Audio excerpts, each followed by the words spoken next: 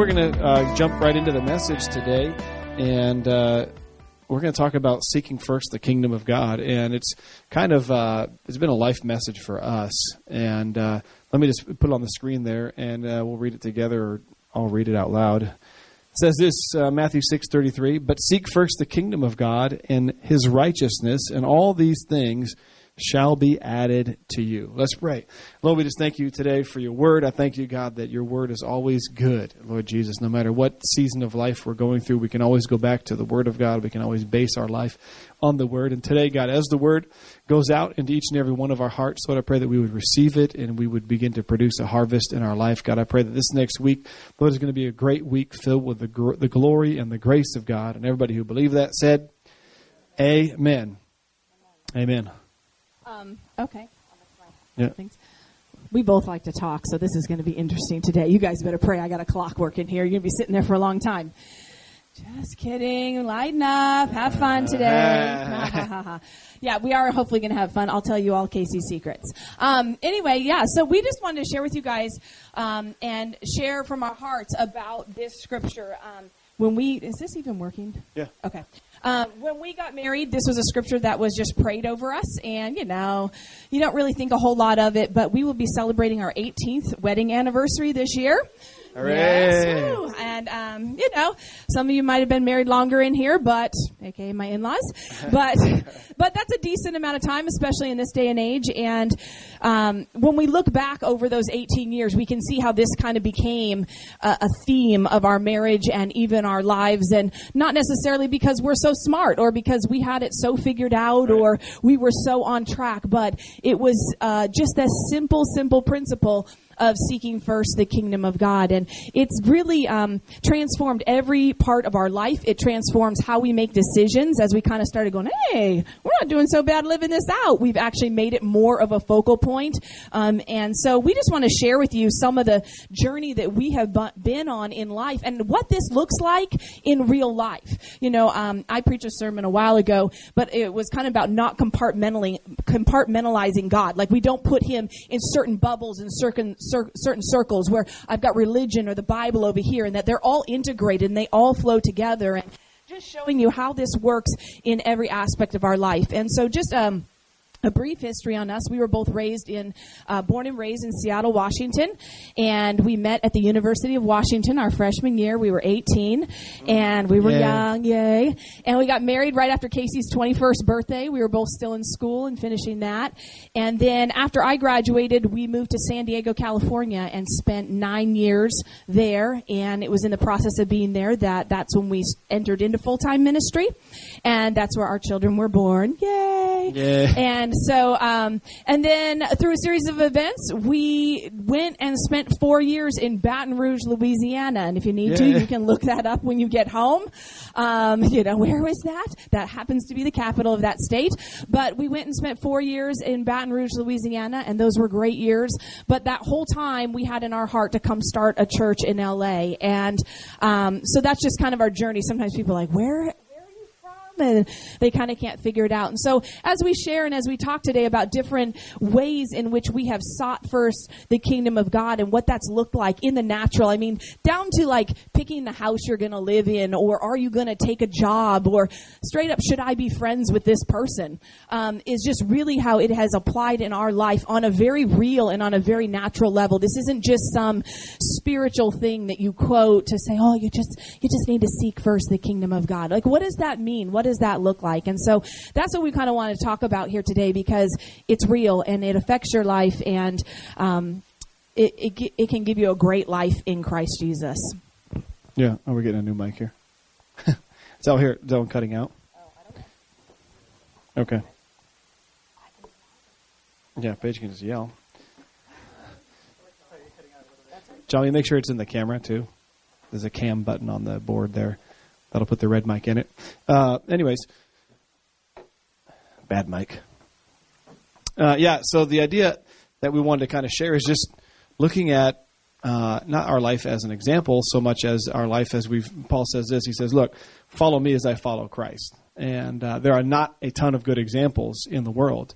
And we always want to find places, and we're not perfect by any stretch of the imagination, but we want to say, hey, look, we've put this in practice, and we've been blessed, and we've walked in health and healing and grace, and we've seen lots of miracles in our own personal life, ranging from finances all the way to just life in general. And we want to have a church that's filled that way with people who are generous and people who are serving the Lord. And in case you have missed it, that the world is struggling to make good decisions. And the reason the world is struggling to make good decisions is they've removed the number one decision-making device out of our lives, which is the Bible, right? If we have nothing to tether to, then we're just going to be like a boat drifting off in sea. And it just kind of feels like, well, this feels like the right idea. Well, that could be, you could be on the top of a wave, and then you're at the bottom of the wave, and the wave's crashing on top, and you're thinking, well, what should I do now? This was a bad idea, right? Well, if you're tethered to something like the Word, then you'll be able to say, no matter what the waves are doing, and whether they're crashing on you or the sun's shining on you, that you know you made a good decision, because the Word is always the best way to make decisions. Right. It's the only book, only text in all of the world that has withstood the test of time. And there are more New Testament manuscripts to the tune of tens of thousands than any other ancient text. There are zero contradictions in the Word of God. People say, well, what about when it means this? And what about when it means that? Don't buy into all those arguments. Those are what's called the red herring, okay? Those are just distractions to pull you away from the Word of God. And when we got that verse prayed over us, like Paige said, it wasn't something we would think about, you know what I mean? Like, oh, I got to seek first the kingdom of God. It was just something that began to sink deep into our life over the last 18 years. And as we started doing things, it was like, oh, okay, this is putting that verse into practice of really seeking first the kingdom of God and His righteousness. And then it says all these things will be added to you. And all these things are what the world wants, right? Food, shelter, clothing. We want all those in abundance. And that's the things that we start seeking after instead of putting God first in our life. And when we don't make decisions that are based on the will of God, then what happens is we try and fill ourselves with those things. We want more food. We want more shelters. We want more, clothes or whatever it is. And you can kind of, typify those into whatever things that the world is looking for even now. You know what I mean? Shelters, homes, we know that, food and pleasure and all those different things. Clothing is just to be affluent and to see people want you to like you, and all these different aspects. We can take them into different trails, but the idea is that if we put God first, then all these things, God knows that we need them, and He'll add them to us. God created us, and so He knows what we need. Even furthermore, He knows what we want. So there's the general idea of that we all need something, but God goes, I know every hair on your head. Now, for some people, that's easier to know than others, but now God knows that He knows, I know every single hair. I know I created you. I know what's going to fulfill you best in life. And so for us, when we moved from Seattle to San Diego, that was a huge step because we only knew a handful of people in San Diego, and we've never lived anywhere apart from our family. We're family people. We love being around our family. We just spent a week in Palm Springs with my parents, and we loved it. We had a great time, and they loved us for a few days, right? Yeah, and my dad's like, a couple of days. Up until Wednesday, it was fine. But the idea is that we totally got out of our comfort zone and out of what would make or what would seem logical from a normal perspective. All of our contacts, all of our friends, if we were going to do food, shelter, clothing, if we were going to just pursue careers and things like that, moving to San Diego was not the right thing to do, where we knew nobody, right? But the point is, we got down to this verse, and God began to lead us to seek first His kingdom and His will. And that's a big step, because God may not be leading you to leave another city, right? But on a day-to-day basis, He is asking us and commanding us to seek first His will. If we say we're believers and we want God's will to be done in our life, then we have to almost pray that on a daily basis. God, I seek first your kingdom and your righteousness today, not my own and not somebody else's will. Yeah, I would just say, having made major moves in life, no one likes to pack up their whole house or leave everything behind, whichever method of moving you take on. And we've lived in maybe 10 houses now, something like that. We like to move. And, it's not an easy thing to do. If you've moved, it's expensive, it's hard work. And whether you're moving for a career, whether you're moving for a job, you're moving for ministry, you got to know that God is in it. You've got to know that the reason you're moving should not be for a paycheck. It should not be for a benefit package. Now, those things are great to have. And hopefully they can align with that as well, because we believe that God wants to prosper us. But you want to move when you're moving a career or a job or something, because you know that's where God is placing you. Because otherwise you're just going to hit that daily grind, that 8 to 5, which most of us don't work an 8 to 5. It ends up being an 8 to 10. It just begins to consume our life. And if you're trading your life for something, you want to know that it's what God is calling you to do. And at City of God, we call being on mission when your geography, your gifts and talents, and your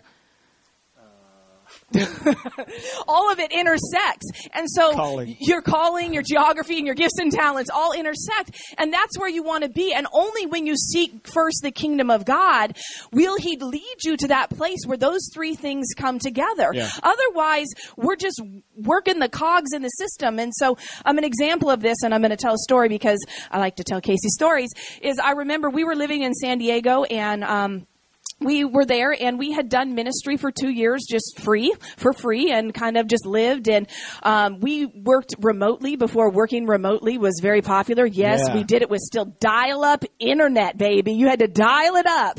And we worked remotely, but all of that was coming to a close. And we had employers that really supported what we were doing. And all of a sudden, it just dried up. Yeah. And we had made a couple investments early on, and we found out in a matter of a week that those were all gone. Mm-hmm. And just kind of everything we thought we had set ourselves up to do was just gone in a week. And we knew we kind of wanted to do ministry, but we knew we needed to make money and eat, right? Does anybody ever feel that? I want to do good stuff, but I also need to make money. Right. And so we were kind of stuck at that juncture. And so the church we were at, they wanted Casey to do this internship. And I was just like, are you kidding me?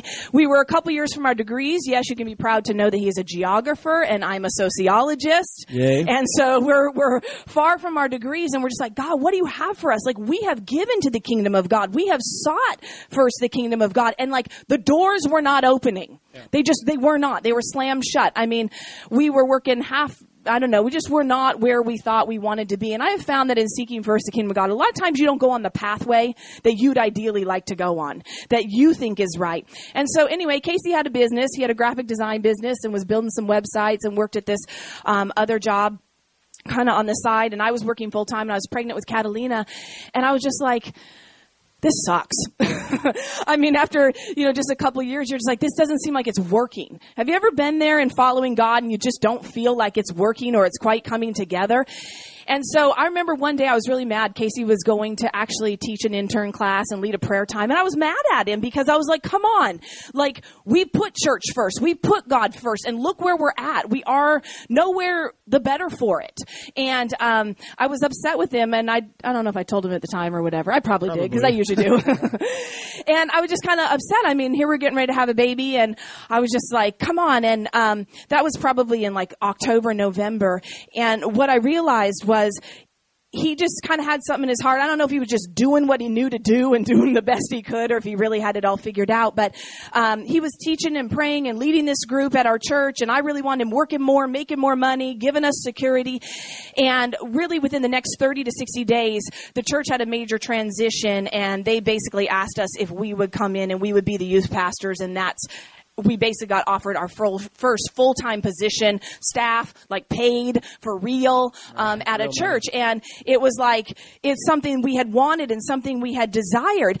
And I realized in that moment that so many times as Christians, our job is to position ourselves. There's a scripture in Joshua that says, you don't need to fight in this battle, but stand still and see the salvation of your God. And many times when we're seeking first God, we're simply positioning ourselves so that then he can come and fight on our behalf and open the doors for us of opportunity when we're standing there positioned and ready for him to bless us. And that's really what happened, and then begin to crack open an entire door of opportunity in front of us.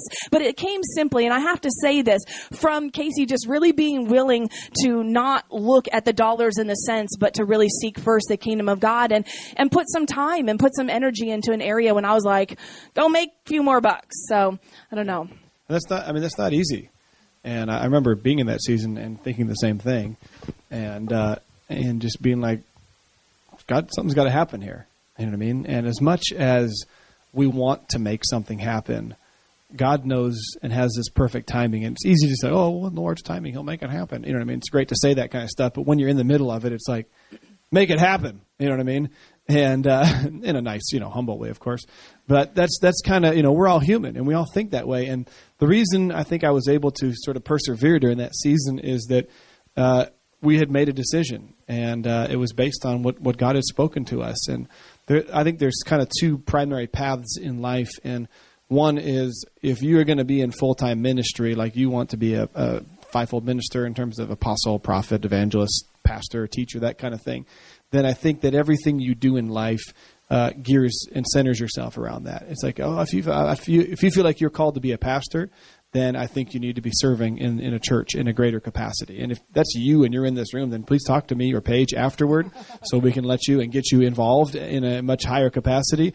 But if you feel like, no, that's not me, but I'm a believer, I want to be in the mission field, which is business and the world and all that kind of stuff, just working and then being an active part of the church, then you have to sort of align your life accordingly. And I was reading a quote from a pastor friend that I like, and he said, if the gospel doesn't work in the business world, then it doesn't work anywhere. And if you're not called to full-time ministry, then you are called to full-time ministry in the business realm. And it's our job then to be reaching out to others in our business field. We're supposed to be pastoring and shepherding. God has put those people and put you in a place at your workplace to affect them, not to be infected by them, because that's what will happen, as culture goes on. It's going to just continue to impose itself on us, but we need to be able to control the atmosphere. There's a difference between a thermometer, which simply reads the temperature, and a thermostat, which sets the temperature, right? We as Christians and as disciples, we're the ones who are supposed to be setting the temperature at work. If work is a sad, tired place, it's your job to bring life to it.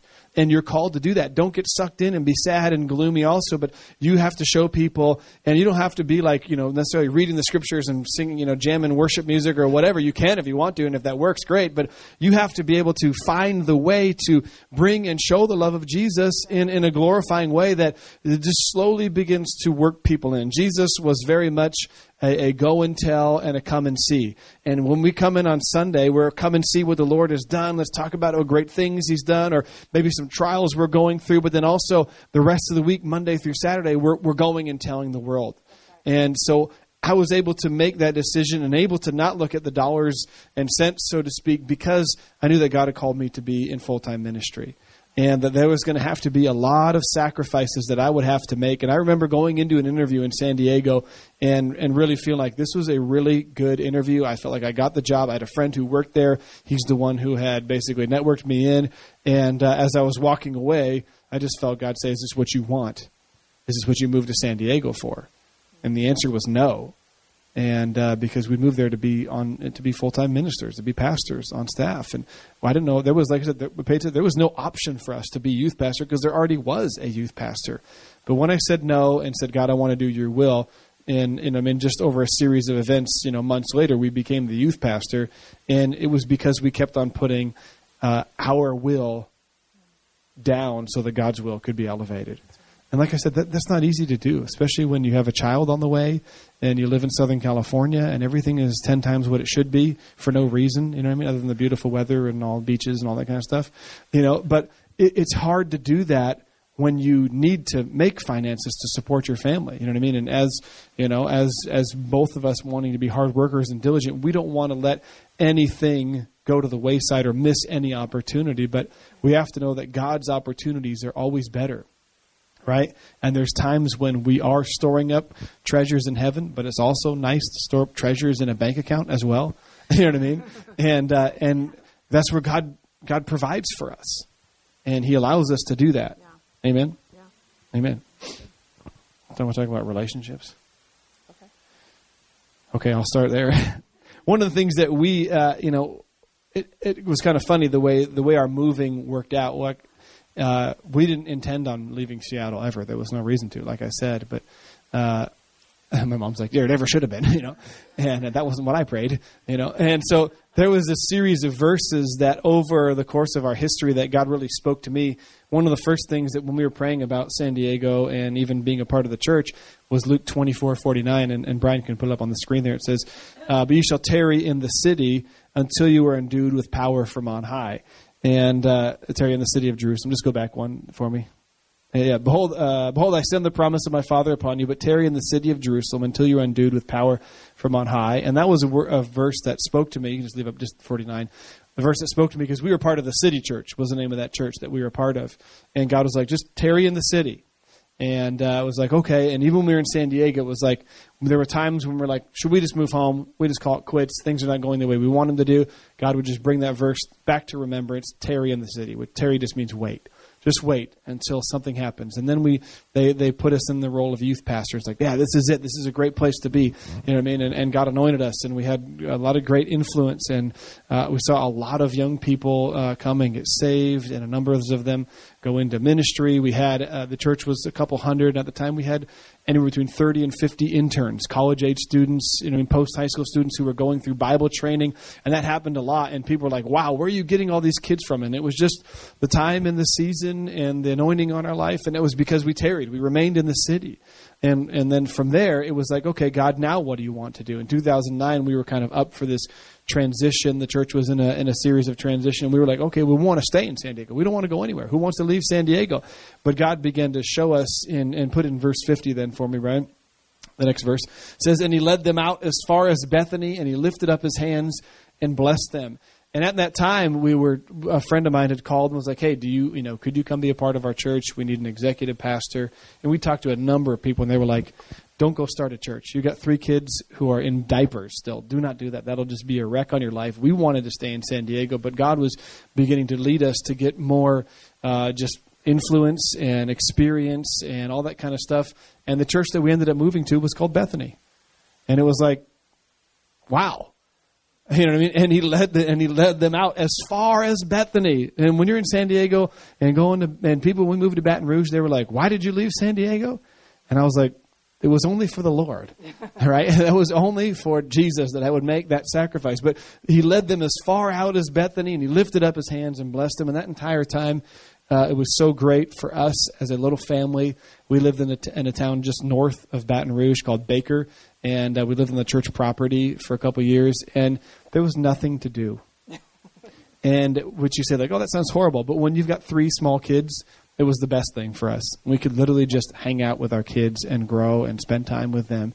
And that's when Paige began to homeschool, and we loved it. It was great. You know what I mean? It was a great opportunity. And then as we were in Baton Rouge, we knew the whole time that God wanted us to plant a church. And Brian, we put up 52, verse 52. Next one. And it says, okay, go back one, sorry. It says, now it came to pass while he blessed them that he was parted from them and carried up into heaven. And they worshipped him and returned to Jerusalem with great joy. And Jerusalem is another name for the city of God. It says, so there they began to worship, and they returned to the city of God with great joy. And it also says that they were daily in the temple worshiping and praising God. And that was the next season of our life. And I don't think it always comes in a nice little 4-verse package like that, you know what I mean, or 3-verse package. I wish it did and be like, hey, these are the 4 verses for your life. But it just happened to be that way. And it was like we were in the city, and then we were in Bethany, and now we're in the city of God. And every one of those moves was not based on a career, even though we ended up getting jobs while we were there or having a job before we went there. It was because the Lord spoke to us. And that's a huge deal for any person, is that did God speak to you? And you say, well, I moved and God didn't speak to me. That's okay. You didn't know to do that. Now you have that revelation. Now you have that understanding. Now you're going to be responsible to hear God for the next major move, quote unquote, in your life, whether it's moving physical, geographical locations or just moving into new eras and new seasons. You have to get a word. Every season begins with a conversation. And that's something you should write down, because you'll have a conversation with God, with somebody. And then what happens is you'll find that all of a sudden you're in a new season of life. And if you don't recognize it, you're going to miss out. Yeah. If you think it's still winter right now, or you think it's summer right now, you're in the wrong. It's spring.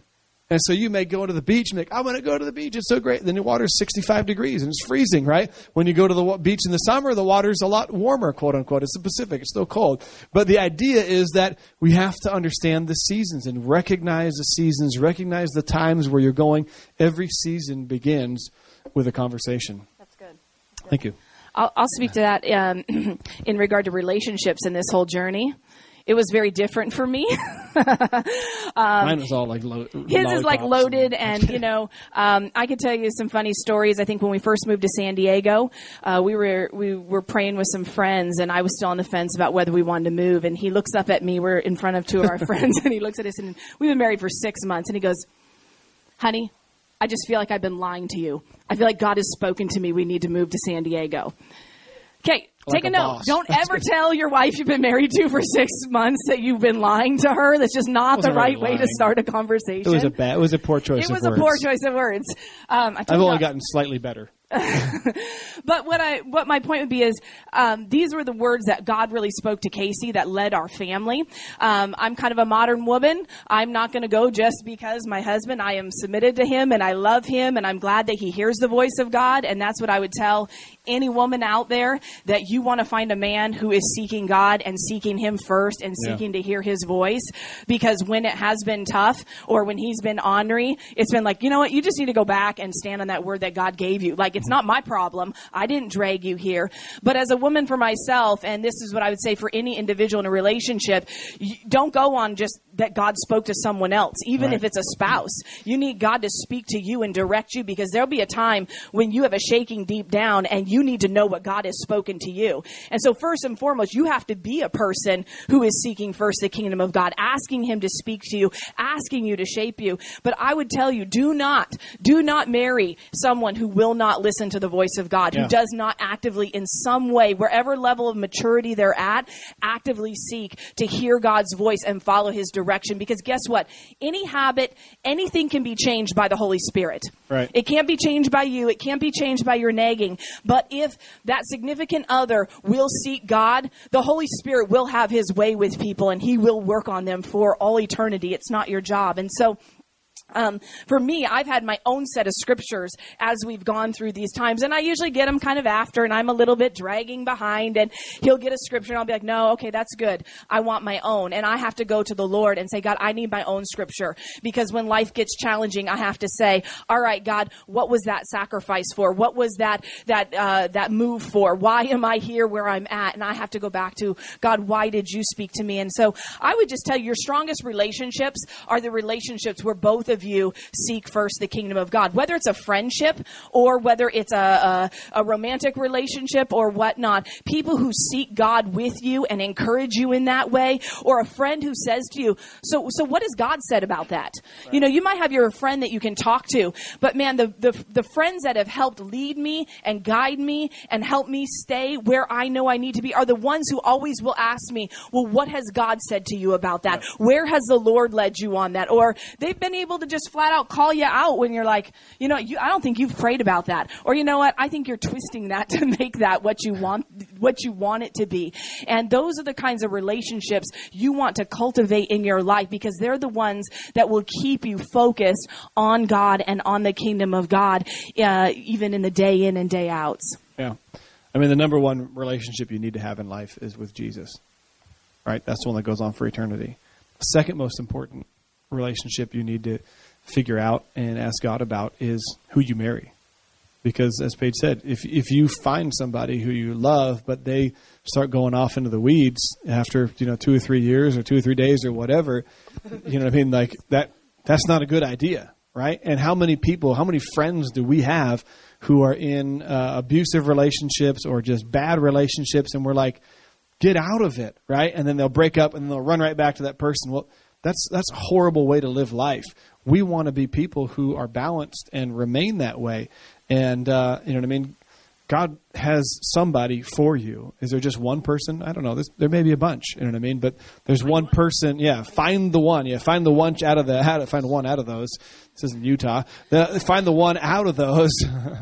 Some of you get that on the way home. Find the one out of those that is going to go with you and grow with you. And that's one of the things that obviously I love about Paige is that we definitely sharpen each other, and we're also growing. And yeah, we cut each other slack, give each other. Oh, we don't? Oh, okay. I cut her a lot of slack, it seems like. No, I'm just kidding. Zing.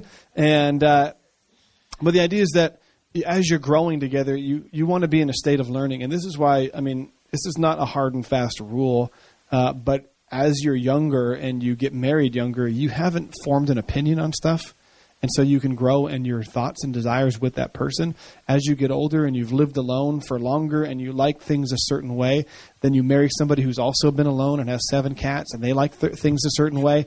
And then you get married and it's like, I don't like cats. I love cats. You know what I mean? And there's all these, you're grinding over every little decision because you've essentially identified yourself, and that's great without somebody, and that's good. But then from there, you have to really break down and allow those sort of preferences to fall by the wayside. And that happens even in our relationship with Jesus. When you're young and you accept Jesus, then it's just kind of like, yeah, this is cool. I don't really know anything anyway, so I love serving God, right? Then all of a sudden you start going and start having preferences and opinions, all this stuff. It's like, well, maybe I don't agree with God. And that's where it's like, no, you got to go back to the Word and say, no, I disagree with myself on that arena, and I need to drop those opinions because those ones are wrong. And this is where we see people, I mean, the rate of Christians who leave Christianity after high school is something like 75%. This is an old stat. But the idea was that they were just being told what to do all this time. And then when they start realizing I can do things on my own, they're like, well, I don't know if I like this anymore. Well, we want to get our children and the generation below us to love Jesus and to make informed decisions as they go along, so that when they graduate high school and move into the area where they're beginning to form opinions, that they realize this is how I form my opinions, through the lens of the Word of God, about everything, about even who my friends are. And that's where it's like sometimes you have to choose friends who are serving God, and then you need to be relating to people who are not serving God, but you have to choose how much time you spend with them. And you ask the Lord about that. Amen? How much time should I be spending with that? And that's why the church gathering on Sunday is so important, because we can all say that generally we're all serving God. We're all going after God. And you're going to find encouragement, and it's going to be like an oasis in the midst of a desert. You know what I mean? It's going to be, oh, this is awesome. I've been in the heat of the laboring field all week, and there are people who do not agree with me and do not agree with my opinions or don't have the same worldview, but I come in here and we can have the same worldview, that Jesus is number one and everything else comes second, third, and so on and so forth. I'm seeking first the kingdom of God and His righteousness, and all these other things will be added to you. I just want to mention something here with regard to, we talk about like God spoke to us, you know what I mean? And the scripture came to us. Can I tell you, it's not because I sat down one day or we sat down and we're like, okay, we have a decision to make. Let's open our Bible and let's stay here until God speaks to us. You will hear Casey and I harp or talk or preach or exhort or whatever on daily reading your Bible and the importance of that. None of this comes out of, I just got really smart because I went to school for it, right, or because I'm a super spiritual Christian. It has all come as a result of just a daily devotion life where you're tuned and you're giving God an opportunity to speak to you. And so He can. And so I know, for example, one of the main things when we left Seattle, I just opened up to my daily Bible reading plan. I read a passage I knew very well, but in that instant, it was different and it was life-giving. And I knew that God was speaking to me for that situation, that in my heart, I was saying, God, I need an answer. Another time that God spoke to me, a word that I still stand on very dearly, my daughter was preparing a presentation, and it was out of a Bible story, and she was trying to get all the facts of the story right. And so we were just reading through it, and all of a sudden God just started speaking to me. And I was like, oh, can you just give mommy a few minutes here? I could just tell God was trying to do something in my heart and my spirit. It was the middle of the afternoon. We were trying to get a lesson done. We were trying to finish something, but I knew something in my heart and my spirit was pause right here. God wants to give you something that you're going to begin to build on. And so I share that because it's not because we're pastors. It's not because we've been doing ministry for a long time. It's a daily investment. It's just a daily investment. And it goes to, God cannot draw on what you have not put in. Right. Okay, we were at the water park this last week, and I had to climb up a lot of stairs, and it was really hard to draw on some fitness that I have not put in. We had these big, floaty things that we had to carry up to the top, and man, I was hurting. And after about 1,000 stairs, I was like, I'm done. I just cannot do this anymore. My feet hurt. My arms were tired. And it was because I have not put in. Well, you can't draw on what you haven't put in. Yeah. And so that's where we speak so strongly, put a little bit in each day? What can you do each day to just put a little bit in? Because then God can say, you know what, I can draw on that when you're in your time of need, when you're in that moment, when you're saying, which way should I go? It doesn't have to be this big like, okay, what does God say in this? You know, he can quicken a word. He can draw it when it's deep down inside of you. The Bible said, I've hidden your word in my heart that I won't sin against you. When you've put it in there, he pulls it out right at the time you need. You have an arsenal of the word of God inside of you. And I kind of referenced this with regard to maybe raising kids. And I know there's not a lot of you in here doing that. But this could apply to a season like showing up at a new job. You don't all of a sudden have what you need just because you've entered into a new season. You can only pull out what you've gotten. I remember when the kids were little, the whole eating organic thing was like really the rage. Okay. So everybody's feeding their kids all organic stuff. And so, but we didn't eat organic. It wasn't our lifestyle. We still don't. And it wasn't our lifestyle. It wasn't something that we had internalized and made ours. So guess what? Oh, I spent the money and I bought my kids the organic puffs and the organic baby food. But we don't eat organic to this day because it's not a part of who we are. And so you will not arrive one day and then all of a sudden just transform into this Christian that has all the answers, right, or has the Spirit of God in your life if you have not invested into it and truly made it a part of who you are and your lifestyle. And so don't be caught off guard or don't be naive to think that it's just going to magically appear like a unicorn frappuccino. Right. With 70,000 grams of sugar. Part of it is we always talk about we want to be living life on purpose. I mean, not just accidentally coming into things. And when we don't have a perspective that God is the creator and God knows what's going on, then everything is an accident or luck. How'd you get here? I got here by luck. Well, we believe that Jesus is we're praying and we're seeking God. We're seeking his direction, that God is going to direct our steps, right? The proverb says the man makes the plans, but God directs the steps. So we have these great, I want to do this and I'm going to do that. And then God directs our individual steps. He tells us where to put our foot and when to do it. And if we're listening to him and sensitive enough to listen through reading of the word, through the preaching of the word, through, whatever it is, just being open and receptive to him speaking to us, then he can allow us to direct steps. Looking back on our life, like I said, Paige said, it's not because we were supposed to be pastors that all these things happened to us. It was because we just kept hearing from God and allowing ourselves to hear from God, even when it came to our sort of own personal, shelter, food, clothing kind of things. It was a necessary sacrifice. It was a worthy sacrifice. And I said in the beginning, you may not be called to full-time ministry, and that's okay. But each and every one of us should be a full-time minister in terms of we're serving others. We're living an example for Jesus in everything we do. And so the reading of the word on a daily basis we call it feeding. Feed on the word. Feed in prayer. Feed in the word. Feed your spirit. What do you feed your spirit? You got to give it worship because God can only be worshipped in spirit and truth. You got to give it the word because God's word is spirit. And that's how you grow strong in the spirit in a regular basis. And you'll find that if you do this on purpose, that at the end of the year, you have covered your entire Bible, which is just a great feat and all. Like, I read the whole Bible. That's totally cool. But then also you realize, man, a lot of things started coming together and clicking. And even when they weren't clicking, so to speak, and weren't perfect, I still felt peace in the midst of it. Yeah. And that's what the world really wants, is they want to be able to walk through trials and stand still and be able to say, man, this is not because of me, but something helped me through this. And it wasn't something, it was someone. It was God helping us through that because we put first him in every area of our life. And we want to be a church that continually and consistently is constantly growing. That's one of the part of our mission statement is fully formed disciples on mission. And the first definition of disciple is a constant learner. And if you have arrived at the ripe old age of 28, 24, 20, 35, 48, whatever it is, then just rethink, because there's a lot more in God to learn about. And even now, it's like, I've read my Bible a bunch, on a daily basis for 15 years. And there's times I read it, I'm like, I don't remember reading it like that. That's cool. That's a really good thing. Because God, he's so deep. And we just scratch the surface on a lot of things. But there's so much more to learn about Jesus and learn about people and all these kind of things. I was reading some wayward pastor made the quote. He's like, if we need an ancient book to tell us how to deal with people, then we've missed it. And I thought, that's the opposite. I need that ancient book because God is infinite in his wisdom.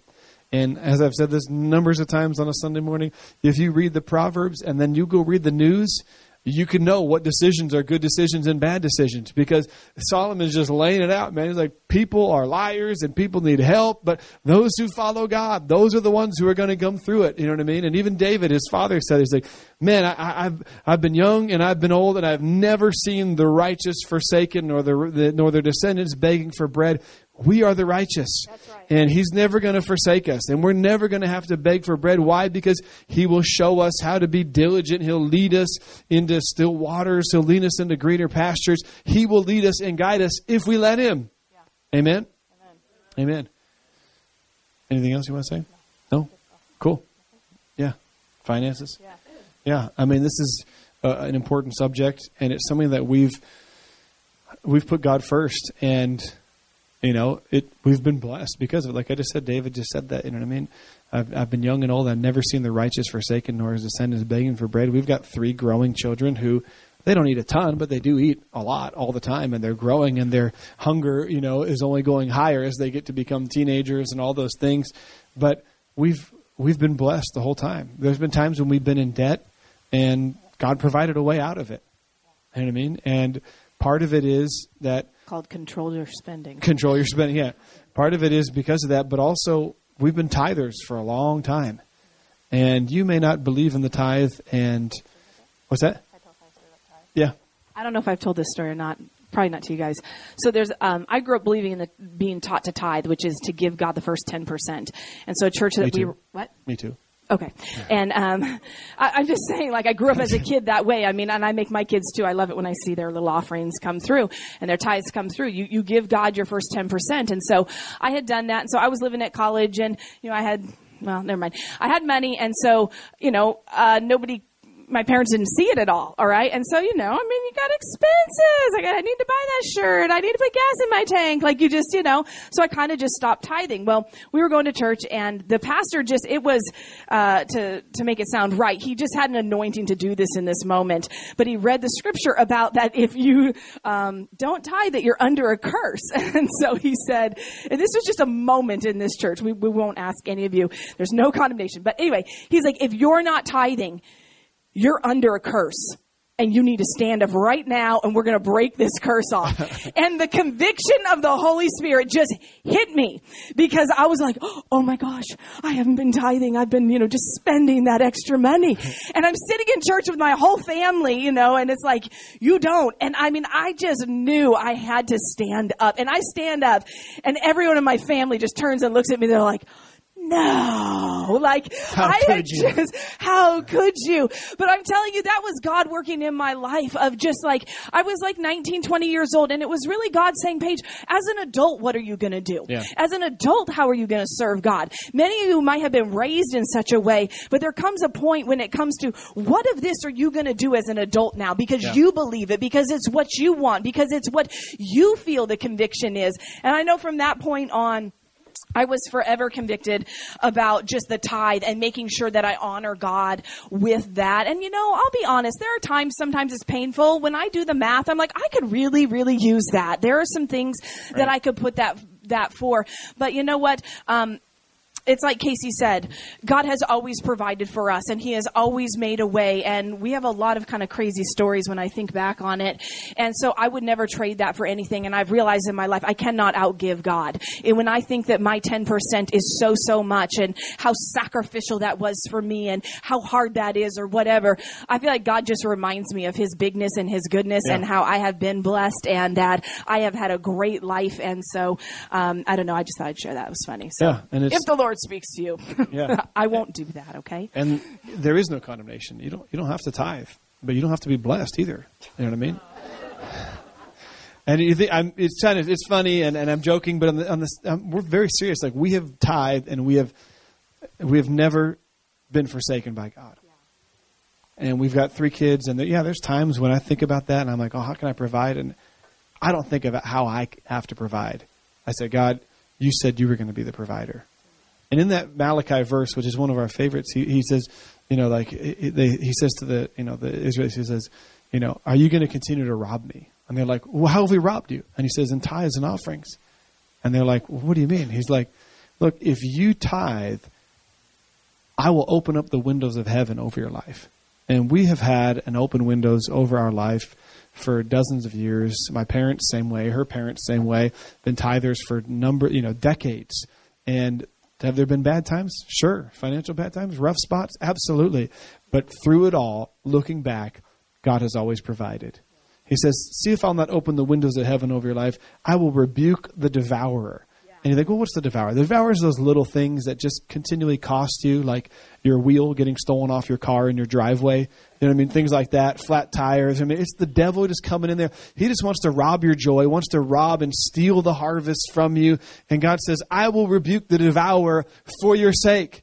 And we want to be a church that we want to be generous. We want to give, and we want to be able to bless other churches. And we're working towards getting even more sustainable as a church and all this kind of stuff. But we want to be people that are generous and giving. And the very first step is showing the tithe, bringing the tithe into the storehouse. Some of, I think a great example, even within this church, that's not us or my family, John and Dawn are excellent at giving. I mean, and we'll have them share maybe in a couple of weeks or so. But they one of the things they do that continually blows my mind, if they get a raise, they give the first fruit. And you say, why would they do that? Because the Bible tells them to do that. It says, give of the first fruits. And I hope they don't mind I'm sharing. It's too late now. You know what I mean? Give of the first fruits of your increase. Bring it into the storehouse, which is the house of God, the local church. And they have been blessed over and over and over and over and over again. And it's a decision that they have made as a couple. It wasn't like John's great idea or Don's idea and someone had to just tow along with it. They made it together as a husband and wife and said, this is how we're going to live our life. This is how we're going to, and they have been blessed. Yeah. And I love it. I love seeing that. And we need to have more of those testimonies. And we want to hear more of those testimonies. We, as a husband and wife, have been incredibly blessed because of it. This church exists because of the blessing of God, the hand of God, the grace of God. Several thousands of dollars have been given into it. You say, where did it all go? It went all into the mugs. No, I'm kidding. But it's come into, and it's allowed us to do things. And be a blessing. And we want to continue to grow, and we want to hire on staff and buildings. And we see locations all over Los Angeles, right? Changing culture where people can come in. And I understand it takes a little bit to kind of get acclimated to our culture at City of God because it's healthy. And when you go from unhealthy to healthy, it takes a while to get acclimated. You know what I mean? You don't just go from eating ice cream on Sunday to eating kale on Monday morning. Anybody know what I'm talking about? And if you do, let me know how you did it. I'd love to hear the secret, and we can put a book together or something.